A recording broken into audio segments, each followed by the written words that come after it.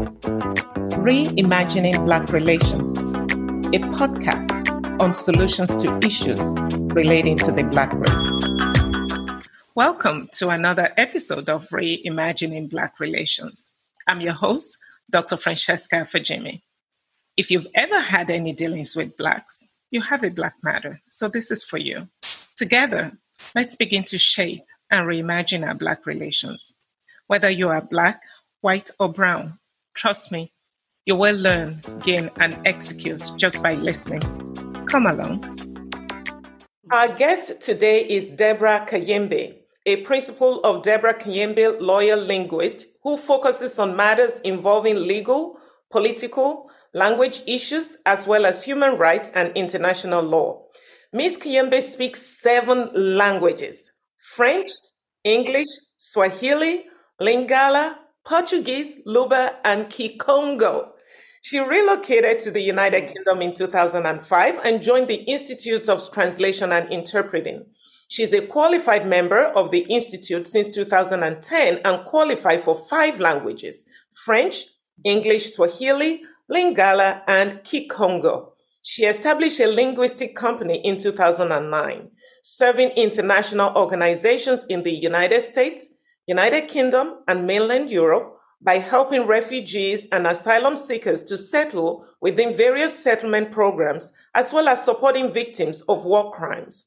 Ms. Kayembe joined the Assistant Counsel list of the International Criminal Court in the Victim Support section. She's a member of the International Criminal Court Bar Association and joined the language services of the Office of the Prosecutor at the International Criminal Unit. She's a qualified paralegal in civil court practice in Scotland and a board of director of the Scottish Refugee Council, where she served for 3 years. Debora joined the Royal Society of Edinburgh, Young Academy of Scotland, representing refugee minorities, and has a seat as an expert lawyer for the Royal Society of Edinburgh Working Group for Africa that aim to develop relations on education, research, and sustainable development within the African continent. Debora is the founder of Full Options, a charitable organization that runs between Scotland and Turkey, supporting victims of domestic violence and abuse after fleeing Syria and Iraq. Debora made history at the Royal Society of Edinburgh from its 127 years of existence.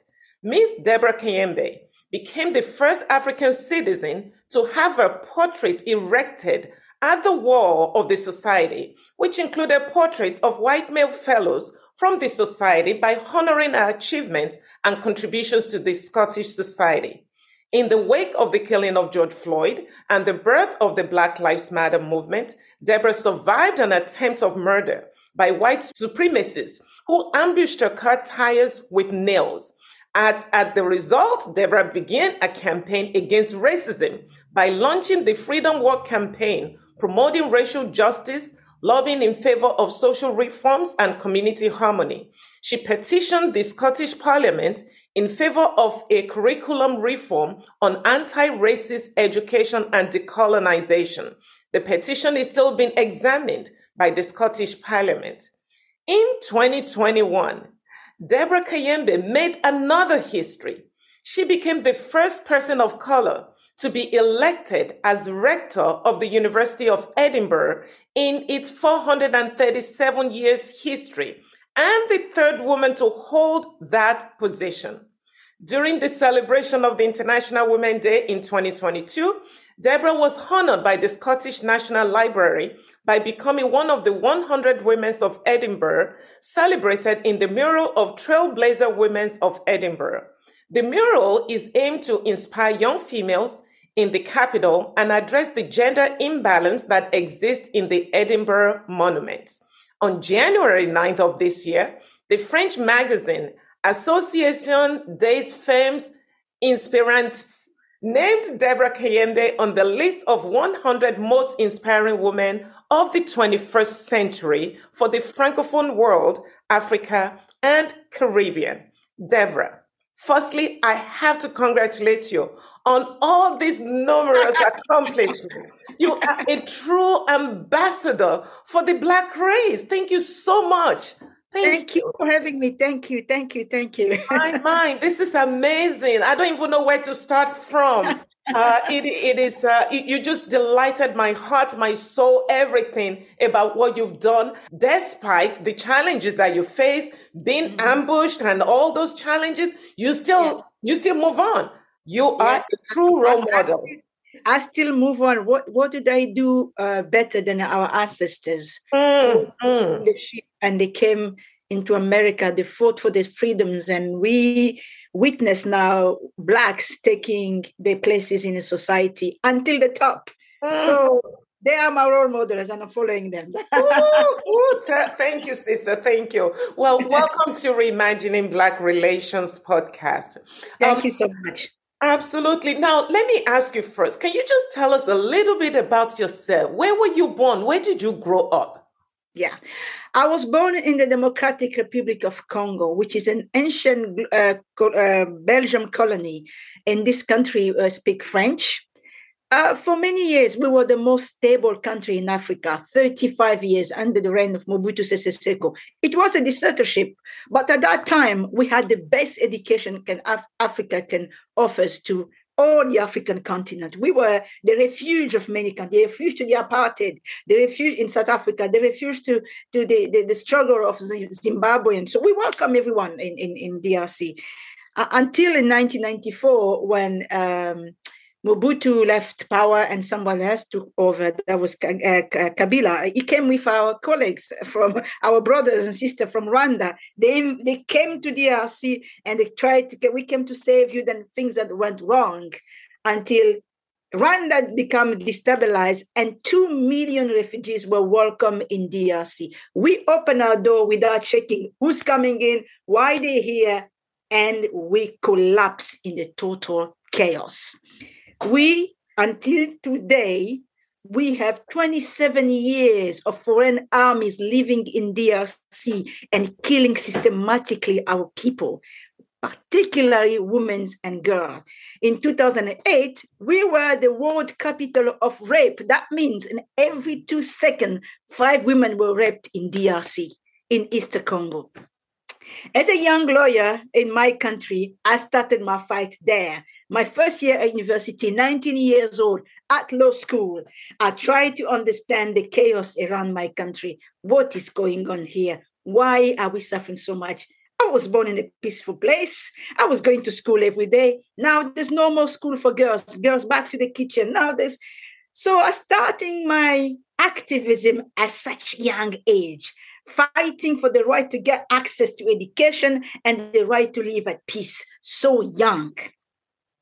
I didn't realize my youthness at that time. I just realized the chaos around me, and I have to stand for it within my community. So I continued fighting for human rights until I went to the bar, I went to the UN. The year where it was almost possible we can find peace, I was appointed a special envoy to human rights, to the Human Rights Commission, to investigate what happened in Eastern Congo. But what I didn't know, it was people in the Eastern Congo running the show. They were more powerful. And their problem was not killing, it was exterminating the Black race, finishing these people up so you can take the land, which is rich in mineral, so you can dominate the land. So colonization was almost the extent of that. Slavery was already there.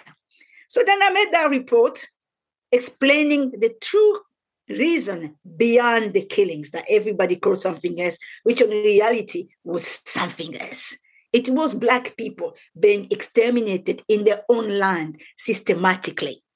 May I just ask you, Deborah, who were these people trying to exterminate or obliterate the Black people in Congo? Who were these people? Who are we talking about? I would call them the international mafia, using our own African brothers to terminate the other brothers. This is how I call them. They have no names. They don't have identification. But you have to expose the motive, which is not the value of humanity. It's unhuman to go to a place, exterminate local people so you can possess the lands.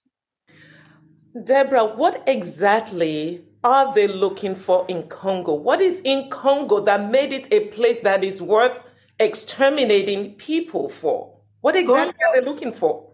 Congo is the most richest place in the planet. It is the lung of the planet in terms of climate change.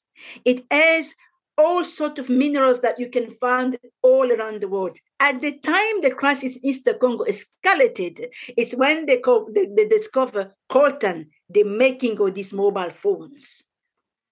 So that was it. More they go on digging, more they're discovering more and more and more. And people who live around are not educated. They have little education, so they are exploited. You know, in the United States, when there was a time of cowboys, where this is now in the Congo.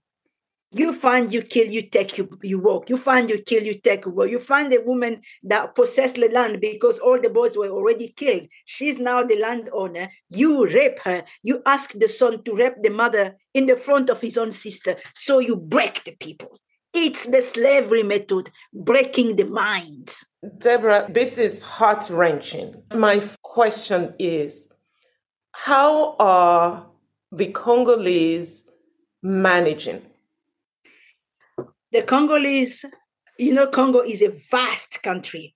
The one in Eastern Congo are the most incredible and most courageous people that the world have never seen. They made them stronger. More they are attacking them, more they are persecuting them.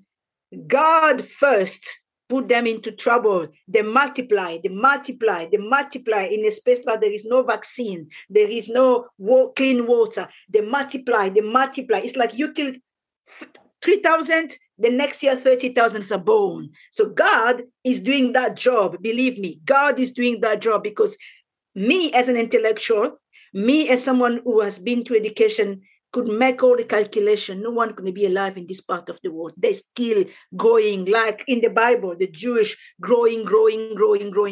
That's one. Secondly, when you continue to mistreat someone, the feeling is no longer there.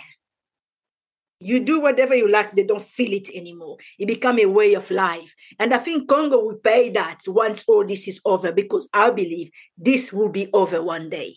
So how to rebuild a community that suffers so much, Congo will have to pay that bill. You understand? So the Congolese now, like us at that time when it started 25 years ago, we were young. Now we have grown up and God has blessed us. We are now in a position of taking the microphone and say, listen, what's happening here? Come on and listen to it. So we're getting there. But the Congolese people have suffered deeply. Wow. I'm just stunned. As I'm hearing you, it reminds me of what happened to the slaves in the United States, right? Yes. Yeah. Now, what do you think Congolese can learn from how the emancipation took place in the United States? Are there any opportunities there? Congolese people will certainly learn, and they're learning from it every day, because the way the Congolese community is emerging outside the Congo, it's quite astonishing. Okay, you have Congolese people all around the world getting into medicine, performing in medicine, performing in IT, performing on many things, on playing basketball. All these things are making Congolese understood that no matter how much you hurt us, we're still growing, we're still prospering. And I'm guessing the lesson of Black people in America, where centuries of people were segregated of all sorts of treatment, until one day we woke up in the morning, Barack Obama is president of the United States, Kamala Harris is vice president of the United States. For the Congolese, we still have a hope. We still have hope. Amen. That's all I can say to that. There's great hope. Then the question now for me is, what can Blacks do in general? Because even for me to be hearing this information raw, There's a big difference from hearing raw information than for reading about things, right, that you cannot identify with. So what can Black people do, not just in Congo, not just on the continent of Africa, but Black people, right, all over the world? Because if I go into Congo today, nobody's going to say, oh, you're Congolese or you're that. You're Black. I mean, that doesn't exist. Yeah, that's true. Right? Yeah. So what can we do as a people, as a race? One of the things I think is important, and in my experience of working among white, because my experience has been always working among white, and always being the only person in the room, is that Black need to take conscience of the fact that they have been delayed systematically on the education that exists around the world. You know, what we call today among the whites the prestigious education, the outstanding education, is colonized education that has been set up to make Black to understand you inferior, the white is superior. No matter how you do, we're not going to give you what you want to do. We're not going to give you what you deserve. Black people need to set the mind and as by thinking, okay, I am the best, but the environment or the space in which I am supposed to advance, it's already discriminating me as a Black person. If people has conscience of that already, they're saying that we're still a little bit beyond on this because there is a systematic way that the world has been set up. Black will open their minds themselves. They will see another Black coming. They will realize he needs my little 5% of military help because in the space he is, he didn't make it. Solidarity. It's important. And Black people need to stay away of the wrong thing that the white did around the world. Beating, killing, shouting. Black people need to get to the side of humanity. Okay? If white people set up medicine, this afternoon I was with my student at Edinburgh Uni, and one of my students, she's a med student, and she said, the way medicine is set up, it's like to tell me I am the wrong person on the planet. I have the wrong crown, skulls. I have the wrong skull. I have the wrong brain. That is the medicine I study here. My parents pay so much, and they're teaching me my scores is the inferior one. You understand that? So I was very happy to hear this student. So I said, oh, she got conscience of it. That there's something wrong about the way she's, even though she paid me the fees at Edinburgh Uni, $50,000 per year. Yeah. To study that your scores is the inferior one. The Black need to embrace the teaching of humanity. They have to stay away of the colonial methods. That means dominate, exploit, and when you kill, you cut in pieces, you take the skull, you take away. That's colonization. It has to stop in Africa. Okay? If there is a war for dominating, we do like Shaka Zulu. We fought one by one. The one who won, go to your country. I take your land. You become working for us in respect. We need to go to the method that our ancestors taught us to live. Even though the dominations of one people to another is something, it is in the human way of people being created, we have to set up respect and dignity between us and contaminate the others from this dignity and respect in order to create the balance. Because if we continue to do just like the colon taught us, that's like the slave owner taught us. You got your own Black brother, you beat him there and not do this. We're not doing good at all. We're collapsing. Thank you for sharing that. I must ask you, how are you able to take this stand, this position in your role as the rector, right, at the University of Edinburgh? Oh, God. I had a cry 2 days ago. And you know why I cried? I was informed by my white student that the office where I am going to work every day has underneath it 1,700 scores of human remain that was taken between 1600 to 1920 in all over Cologne, all over the world. As trophy. So if you are me, you know, I look at the students and say, what did you say? Where is it? I mean, but they can open this for you. I tell them to open that for me. Where is this? Is the place? This is in the top of everything I face every day in this institution of 61,000 students, 42 staff. Some of them can just walk all over you like that, like they don't see you. But I am the presiding officer of the most powerful organ of new. That means in the morning I get you leave, tell the management I want this person to go, and I'm not going to fall on that. I'm not going to fall on that. I know where is my limit and I know why I'm there. And I gave my 10-year one thing, justice and peace. That's my legacy. There is no more legacy than that. And I know the price to this legacy. It's not starting it. I started when I was 19, which eventually brought me to where I am, to the whole world watching me and see how I'm progressing and standing for the truth, like my ancestor in America told me. Or everywhere else in the world, in the Caribbean, stand for the truth. The truth is we are all born equal. We are all being created equal. That's it. Oh, thank you. Thank you for that. And thank you for standing. And thank you for your transparency about even in your position, right? You're still vulnerable as not just a Black person, as a Black woman, right? Yeah. You're still vulnerable. I mean, hearing what you just said will break anyone's heart. Your ancestors, the bones of those people. And underneath my office. Oh my gosh. Oh my gosh. What are these people thinking? The media will hear very soon because I'm working on it. Not like this. Right. Not like this. No. Right. I hear you.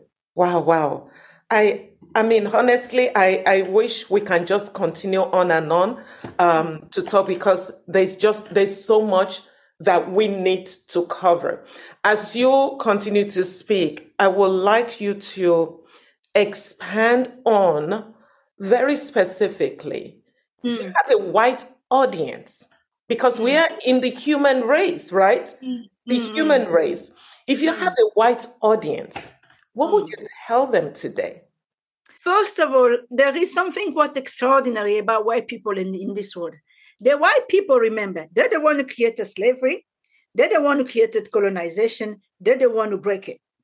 And they went alongside the Black to stop it. That is the power of humanity. But in this world, as it is collapsing now, because the world is collapsing, we have destroyed our planet. We went on research of bringing diseases to ourselves. We use diseases to exterminate people in Africa. I'm talking about the white establishment around the world. Everything they have done has failed. Now we have the impression we're coming to an end. The economy is going to collapse. The greed of things that they've put in the world is no longer working. For this white audience, it's about time for you to set up the balance and to put the record straight. What I'm telling you, I have been places no Black person have been. I've been to meeting no Black person have been. I made the decision where never any Black person never made a decision in this world because I am who I am. But I'm saying this. If the establishment of the white power in this world does not look at its way and correct it, there will be a reverse. And then when the Black takes over, the hatred of it will hit the other. It's something I don't want to see. I will never invest to see any domination of Black, white, white, Black, Black, Black, white, white. I don't want that. I want white people to realize that they put the world at its ends with their methods that was not in any value of humanity. It's time for them to think right and to value to all the value that humanity gives us. Peace, justice, compassion, kindness, respect. Thank you. That's very deep. What would you say to your Black brothers and sisters if they're sitting in an audience right now? What would you like to tell them? What is certain is the last 3 years has shown us the situation in which the Blacks are. And I have also to say the death of George Floyd opened up a lot of sleeping pattern that we were sleeping on without knowing what was happening. I don't know what happened in America, but in the UK, there was this falling of statues all around the world. King Belgium II killed 60 million people in DRC. His statue was still there being praised until the day George Floyd died. The statue was toppled. Boom! That means the Black understood. What's happening here? Well, we were sleeping. So the Black were listening to me. Open your eyes and read around you. Make a lecture of your space. Make a lecture of your round and see if your right as an individual is respected. And if not, stand against him. An enemy necessary.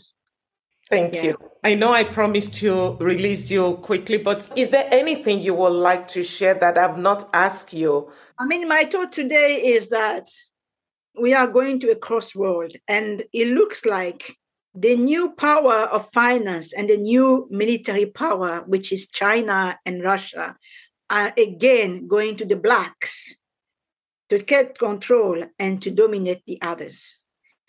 I think this is an opportunity for the Black themselves to realize that it's time for us to stand for ourselves.